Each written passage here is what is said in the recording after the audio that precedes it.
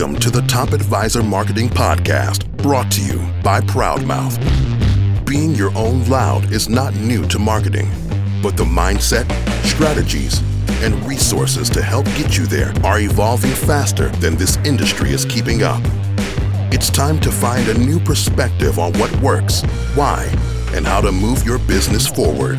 Listen in as Matt Halloran interviews guest experts to help you be your own loud.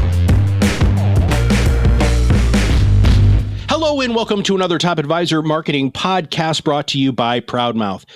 Something that's really neat in our world is we are always trying to learn new things. And many of you know our Chief Operating Officer, Lisa, and Lisa picked up a book from a local author in Ontario. She started sending me quotes from this book. The book is called Rethinking Your Content. Our guest today is Mohit Rajhans, and he is the author of this book and a magnificent thought leader. Not only does he work in content, but he has a wonderful background in all sorts of different media. And we're going to take some time today to learn from him and find out really what rethinking your content means. And I'm going to start off right away, Mohit, with the big question, which is, how did you get to this? I mean, you're like an award-winning content guy. You're an instructor at a university or a college here, a Humber College. You've been featured all over the place. Where did all of this come from? Tell me your history a little bit, please. Yeah, sure. I appreciate that, first of all, for you asking, because I think the real relevancy in knowledge sharing at this point is stop telling people about what your sell is and start telling people what your story is. And I think that'll be a big theme in what we talk about. So my story is quite simply, I'm a traditional media. Actually, let's go back one step. I was a traditional business guy who was at McMaster University, and I couldn't even get my commerce degree at the time. I failed at it. I got a BA just to make my parents happy. And I started working a normal job like anybody else and woke up one morning and realized, I'm just not doing anything that I really want to do. But what I started in actually was the media business. And I literally, as Drake would say, started from the bottom. I was answering phone calls.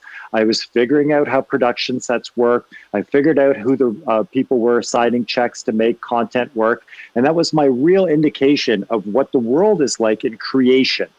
From there, I make people, I shorten the story from the idea that I went from beta tape to cloud. And I've seen every iteration of the industry, both on the media side and the content creation side, sort of unfold around me. I've seen the pitfalls, the mistakes, the platforms that have come and gone. I've seen the investments that people have made on being on one platform and not diversifying their interests.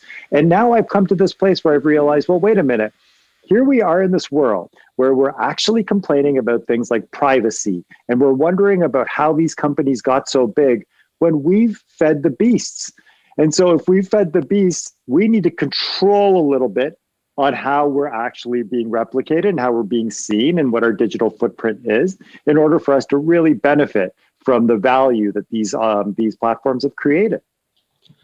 It's fascinating to me because as you were saying that, I remember one of the first speeches that I ever made up on a big stage was talking about how I've been on social media so long that MySpace was where I started.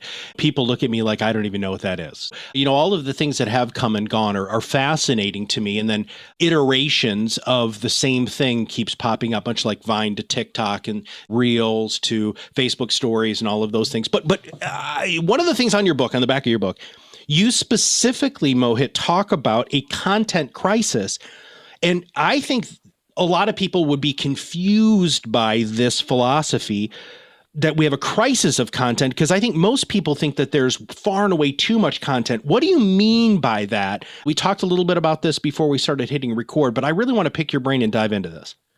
Yeah, sure. So there's two elements. We essentially need to understand, as it's been overstated by many philosophers, that we're in the attention economy.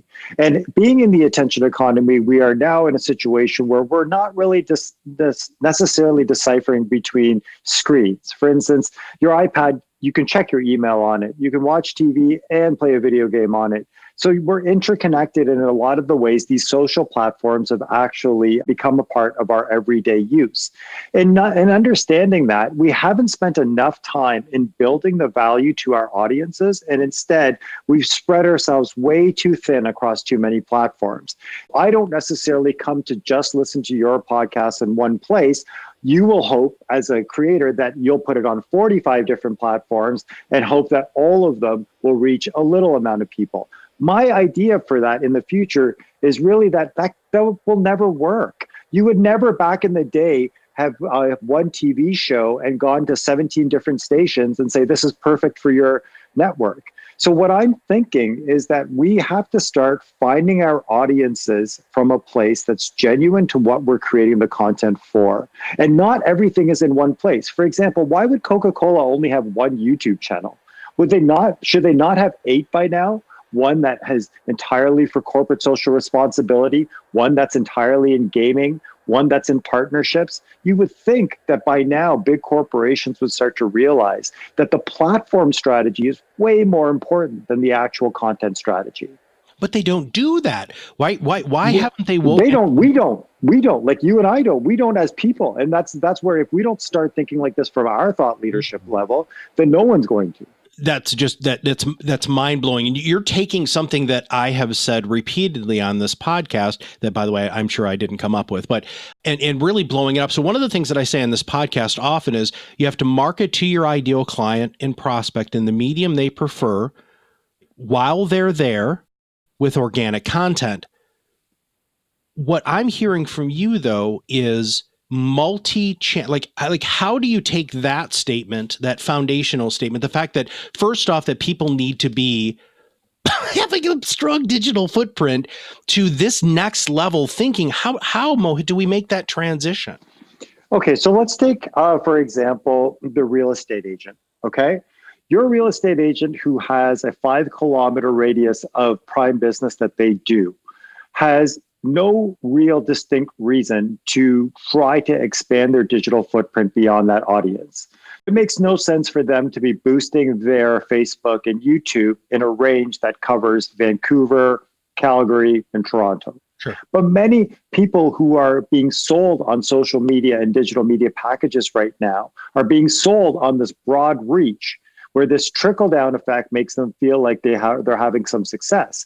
But when it comes down to KPIs, the KPI is different from a real estate agent than it is from somebody who's doing a print-on-demand business. So what I'm going back to is the fact that you yourself, for instance, with your digital footprint, not you specifically, but you, the real estate agent, with your digital footprint, should be able to completely measure back what you're investing your time and effort into, what it leads to your sales. If somebody has convinced you, for example, to do a podcast in particular, it's not a matter of whether 1,000 people listen to it from around the world. You need 500 people to listen to it in your sales area. Your target needs to be doing that podcast for that area, not for everybody. Where I want to get back to is content is a wonderful sales tool, my friend. You and I both know that. We preach from the telling your story, being authentic, all of those rules still apply. But these tools aren't designed to make every single person successful on the same level. So if you aren't using them the same way that you would pre-design your Tesla or have you a custom fit done, then you're just feeding into a system that's going to be counterintuitive to what you're trying to achieve. And I think going back to what you're trying to achieve on these platforms will make you feel so much more confident about how you use them. We are up against this all the time, and I'm in a bunch of podcast communities. Just I like keeping my finger on the pulse, since podcasting is kind of the foundation of what we do here. People say that all the time. I got 15 listeners to my podcast. Man, I'd rather have 15 engaged people in my podcast who are my perfect ideal listener, right, than I would 10,000 people from all over the world who aren't really going to take the same level of value or value my content, especially from a marketing and a business building perspective. So let's talk about that. Can I just make one quick point about that point? You made a wonderful point, and I always equate it to this. How long would it have taken you to have 15 phone calls? If you can adjust that into a well thought out podcast that's one of your potentially engaged listeners could listen to from a place where even 15% of it is retained, you've already achieved more than that phone call would have been. We were joking before we started that there are certain things that you're going to quote me on, and I'm totally taking what you just said there because, I'm the main salesperson or the person who introduces people to our product. I just was on a call yesterday with a person, and they were talking about true ROI and how do you measure all of that. One of the things that Gary Vaynerchuk says is patience is grossly underestimated when it comes to content marketing. What do you feel about that? I'll be honest with you, and this is a horrible thing that I say. I haven't read Seth. I haven't read Gary. I don't watch. I've been very weird about my approach with this in that I realize that people will say, oh, there's shades of this and this, and there's shades of this and that. But I've really taken it from originally a creator's perspective. My naivety that had me in this business for the first, I'd say, 3 years of digital made me believe that I was supposed to go and find the best creators to make online content and that will go viral and it'll be sticky and that's how it happens and you create websites around it. So imagine that it was only after I learned how much advertising plays a part, how to connect properly, how Google's platforms and ad analytics were going to work. It wasn't until I learned all of that I realized, well, creative's the last thing that people think about. You know what I mean? The reason I'm saying that is because when I would hear originally in the background, the Seths, the Garys, and with all due respect, I didn't identify with them because I didn't know what they were talking about. I was busy in, look at this person breaking out on YouTube organically. Let's find out how that's working. Oh, look at this person's created a channel and they're selling their merchandise on it. How did they do that? I didn't even go the back route. And it was interesting. So when I finally started to think that there was value in this thought leadership stuff that I was doing, I realized, this market, these digital conferences that these people go to, this is what they pay for.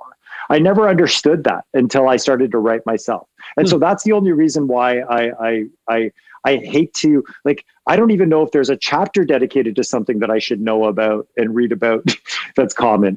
Basically, what I'm saying is, with all due respect, I just haven't spent enough time with anybody else's material to be able to comment directly on whether their philosophy is right or not. I hope that's not a cop-out. No. I mean, it is a little bit of a cop-out, dude, but that's okay. Because it's the truth. Right. I wouldn't want to paraphrase.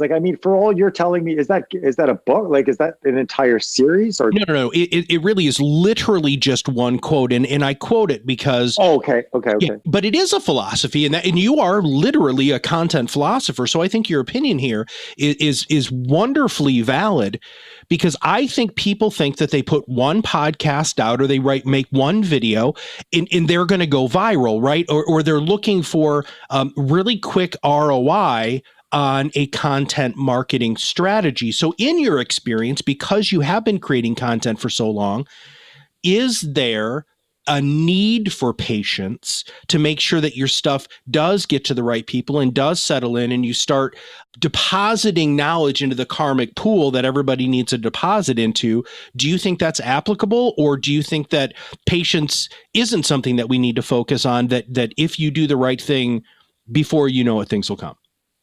Well, I think both philosophies have to be in tandem, because if you don't have levers that you can pull, then you're definitely not an expert in any of them. For example, if podcasting comes easy to you and you could do 3 offshoots of a certain brand, if you want to do one for financial planners, one for real estate agents, and you want to do one for tree decorators. I'm just looking at a tree. That's why I made that comment.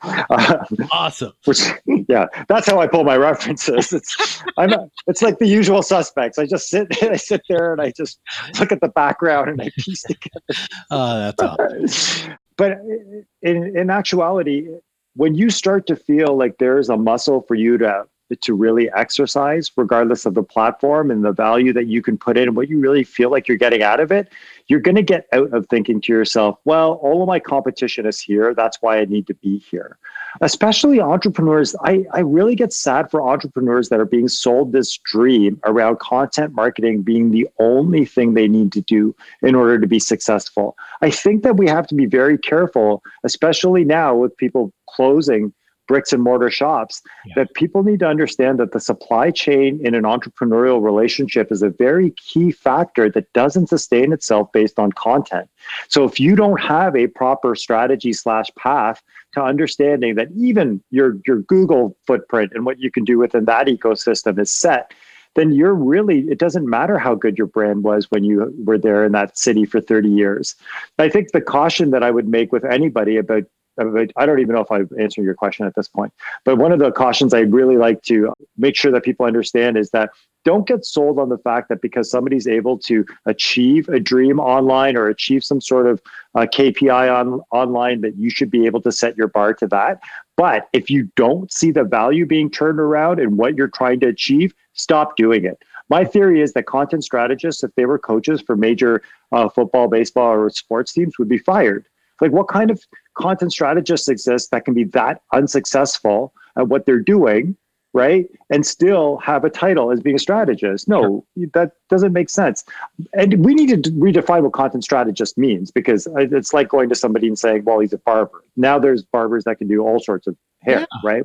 Define that then. I love where you just went with that. So what does a content strategist mean to you, and how do we need to redefine that? Let's volley it back up to the idea of what's the difference between a curator and a strategist, right? And then what's the difference between a media buyer and a media strategist? And then what's the difference between a platform strategist and a content strategist? So on a platform, for example, I can spend my entire podcast episode with you just to talk to you about how to maneuver around YouTube on the back end for you to get the most value for whatever it is you're putting out.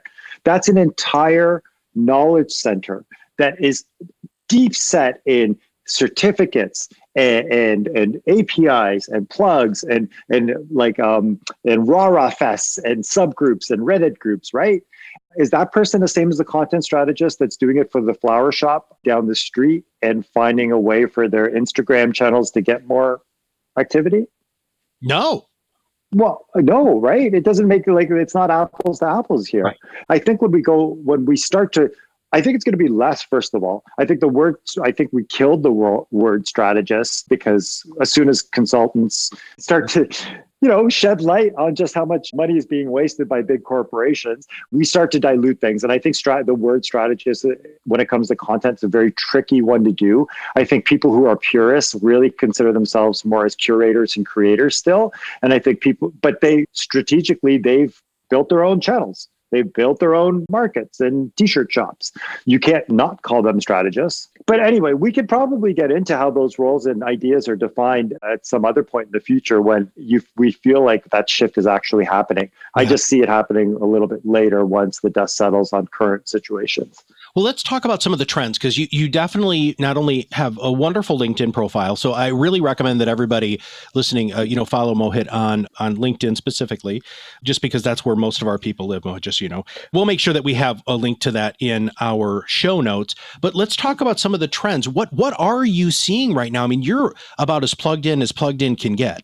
I appreciate that. Thank you. And I will caution you that content that I have created or et cetera, I've really done in this idea that if I don't try, I'll never learn. Okay. Everywhere I've gone, I've never gone to become the influencer. I've gone to work with the influencer. I've never gone to become the brand. I've gone to I worked with Tim Hortons here on social projects. I've worked with Cineplex here I've worked with Air Canada on media projects. And I love that because they're traditional brands, but I've also worked with some of the biggest YouTubers and comedians in the country on just as them as being clients, where I haven't had to show my face in any situation, and I help them build strategies outside of what they're good with. And the reason I go back to that is because I see we were talking about with the Garys and the Seths, et cetera, they do a very good job of marketing themselves. But I truly believe that there's way more value in building other people's voices the right way and to learn from the ways that we've seen the mistakes happen rather than to try to be the star yourself, right? I find it difficult sometimes. Actually, I'll be honest with you. One of my clients came to me recently and she goes, "Oh, I found it difficult to find any of your content."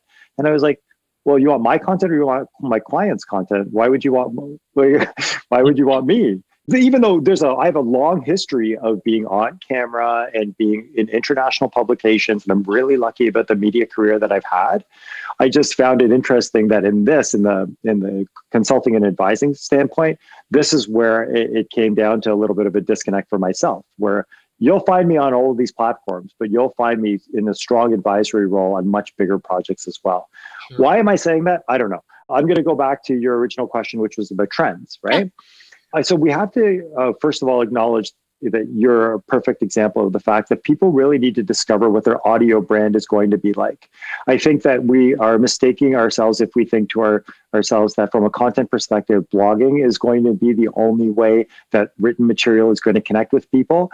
I think from podcasting to smart speakers, audio branding for companies is going to be a big, big part of how they're able to communicate and connect both internally with employees and externally with audiences. The next part of it that you want to touch on that a little bit? I feel like that's... I want you to keep going. This is freaking awesome. Okay. So the next part that I think is very important is that people will have to start to increase the value of how they're presenting their webcasts and or product launches online. I think we've gone past the point where people are expecting Zoom conference calls to be the only way that their new products are being rolled out. Within the integration aspects of both YouTube and Instagram shopping, we're going to see a need for you to be able to capture people's imaginations from a professional standpoint with no excuses anymore. So we've gone through a year of transition where we've had to make this rapid increase in digital adoption. And I think that what we're going to see now is just brands that are able to be more sticky are going to be the people that have abandoned the fact that they're going to be bringing their shoppers inside of their places, like their shops right now, and they're really standing out online as well. I think the other aspect that we have to be very cognizant of is that all the video game consoles that have rebooted themselves have completely incorporated learning material within the consoles and what they're offering. And we'll start to see more of an emphasis by both Microsoft, PlayStation, and Nintendo and how they're building out the education aspect for how teachers can use these platforms for good and not just gaming. Well, gaming is good, don't get me wrong, but remember they have to build their next generation of developers as well. I think we're going to see a strong push towards that. And then the last thing I'd love to mention, I think is important to mention, is your company needs to be accessible digitally. If you are not looking to accessibility compliance and figuring out how your audience can interact with your website without much difficulty, if they're not as an able-bodied person or live with their own unique abilities, it's very important for companies to understand that legally they will need to be compliant when it comes to accessibility. And those are basically the trends that I'm sort of looking at right now. There's other things that my clients would have me focusing on, but a lot of it has to do with how fast 5G rolls out because we're not physically traveling. I'm trying to stay away from this idea of virtual panels, et cetera, too much because I'm looking forward to, I want to get out there. I feel like I'm finally at a state where I'm confident to get on some stages now and start to talk to and preach the good words, as they say. Well, I miss it too, my friend. And I'm really hoping that we can get some stuff under control because I absolutely love going to conferences. I love meeting people. I love shaking hands. I'm a hugger, and I've been going through massive hug withdrawals in the last 9 months. There's two pieces there that I want to unpack just a little bit more.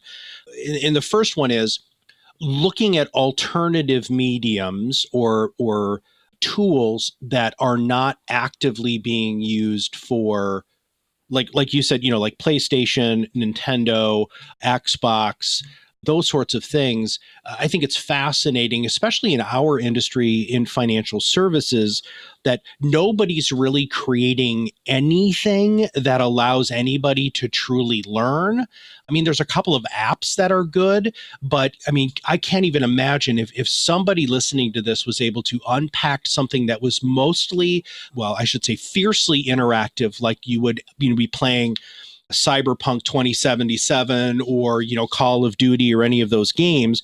All of a sudden, it's as fun as that, but you're learning something at the same time. I think that gamification could be fantastic. Do you help people with the gamification aspects of their content or their brands? My history with gamification has had more to do with interactivity with with public screens. It would be app to, like, for instance, in one of my projects, screens were all over the city and they're connected to apps. And so I worked a lot with what that user experience is like. Where I see the trend going, and what you're talking about more so is what we'll see is rights being bought by video game companies of classic children's novels and play and characters that exist already, to speed up that process and not have to go through sort of this Disney-fied pipeline of trying to create a character, make it a household name, and then make it a lunchbox. So what I think we'll see is we'll start to see stuff that we grew up watching, maybe more of a retro look, updated on some of these game consoles to be a little bit of that learning experience that people could be like, oh, look, it's Transformers teaches you how to read, and it's Dora goes to India. What? That's crazy. She's barely out of her own country. All that sort of like. But it'll work, right, with the virtual, and it'll work also with the gamification on AR, because we're giving kids phones really early. Yeah. And I think that one of the things we have to remember is that next iteration of all the smartphones, there's going to be AR capabilities that's going to give people creator access to AR. And when you start looking at what storytelling is going to be affected, how storytelling is going to be affected by augmented reality, dude, we're going to be talking about podcasts as if it was AM radio. I know. It's going to be, it's going to be so crazy how just fantastic what the potential will be. It's just amazing to see how young the industry still is, considering how, I don't know, this pause really got me reflecting on the fact that, wow, this all happened now. You know what I mean? Like, it's not like, this technology stuff happened in a place where you're looking at the JFK footage and thinking to yourself, wow, that must have been crappy to be around that time. Yeah. No, this happened. I always use that reference point because I always remember thinking to myself, why is this the only image I know of 67? Or whatever that happened. Yeah, it's a Zapruder film. Yeah, that terrible 8mm. That's, anyway, sorry, go ahead. Well, I love the AR stuff and VR stuff. I was arguing with my kids about this a couple of days ago because we were watching Ready Player One, and I was fuming mad. At almost 50 years old now, I thought we would have Ready Player. For those of you who don't know what that is, it's literally a virtual world where you have like feedback, fiber optic stuff that you wear, and you were able to walk into worlds. And then when Pokemon Go came out, really the first major augmented reality gaming platform, I saw people. Just hordes of people around Pokestops, right? I mean, it was unbelievable. All of these great tools that are out there that I can't wait for the next level. And I'm hoping that we're involved in the next level. Now, your book, Rethinking Your Content, you have an action plan.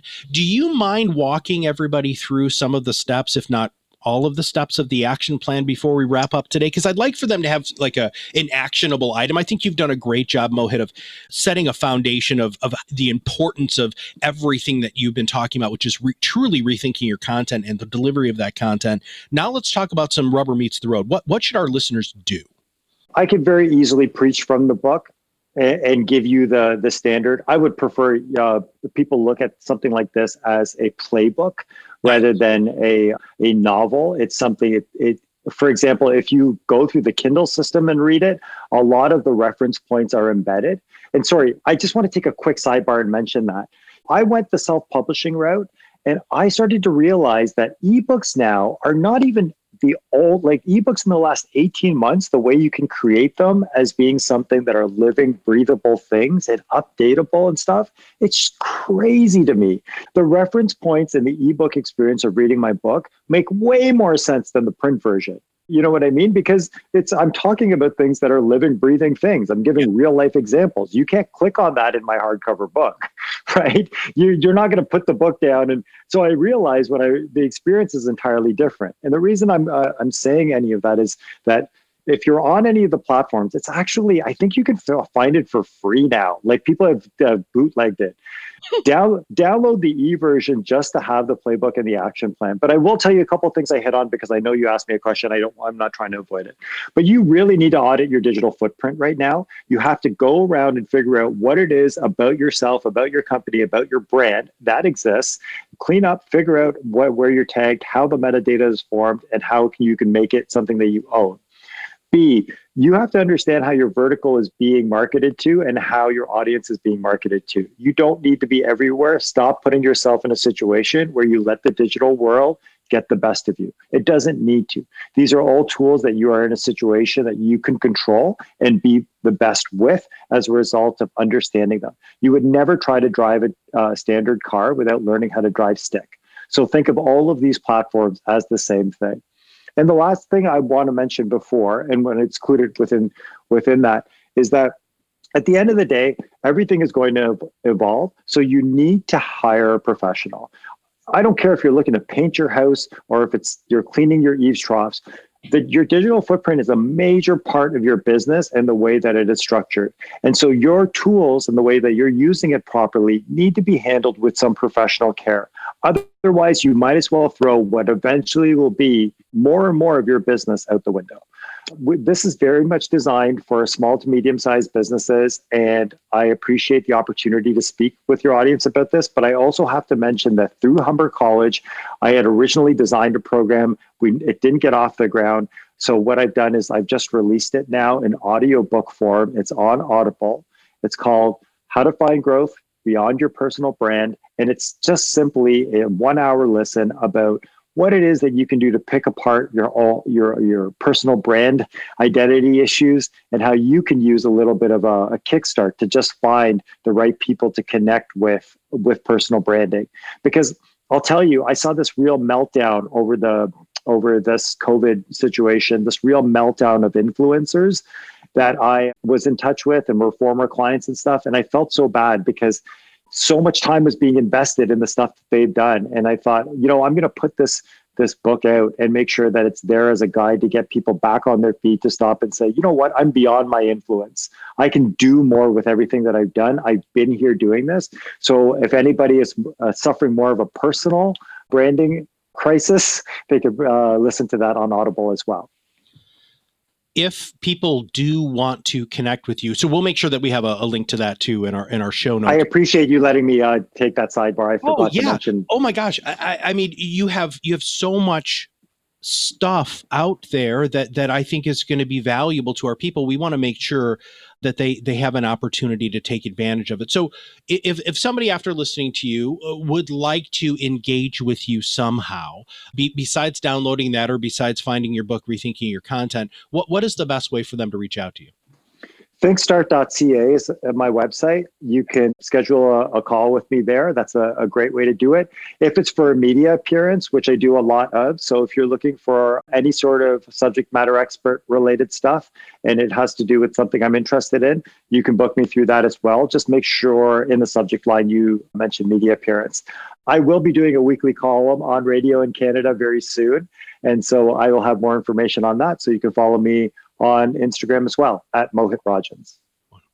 Mohit, thank you so much. This has been freaking awesome. I'm so happy that our COO bought your book so that you could be on our show. And I learned so much. I took so many notes. In fact, I can't wait to go back to our executive team and say, hey guys, I think we need to rethink a couple of things that we're doing, because I love that. I love audits. I love rethinking things, because what happens a lot of time, especially in our industry, is people just get really comfortable.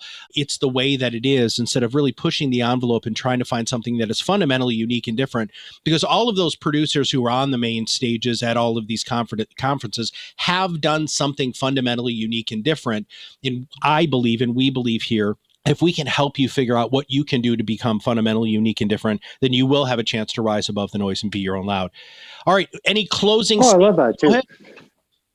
Actually, you'll probably edit this out, but I'll mention to you another example of just how uncertain things are with reference to content. I started last year a website called dadspotting.com, and the original idea was to create a trend spotting, a store, so to speak, for dads to shop for stuff without thinking to themselves they've got to go through Banana Republic or Old Navy.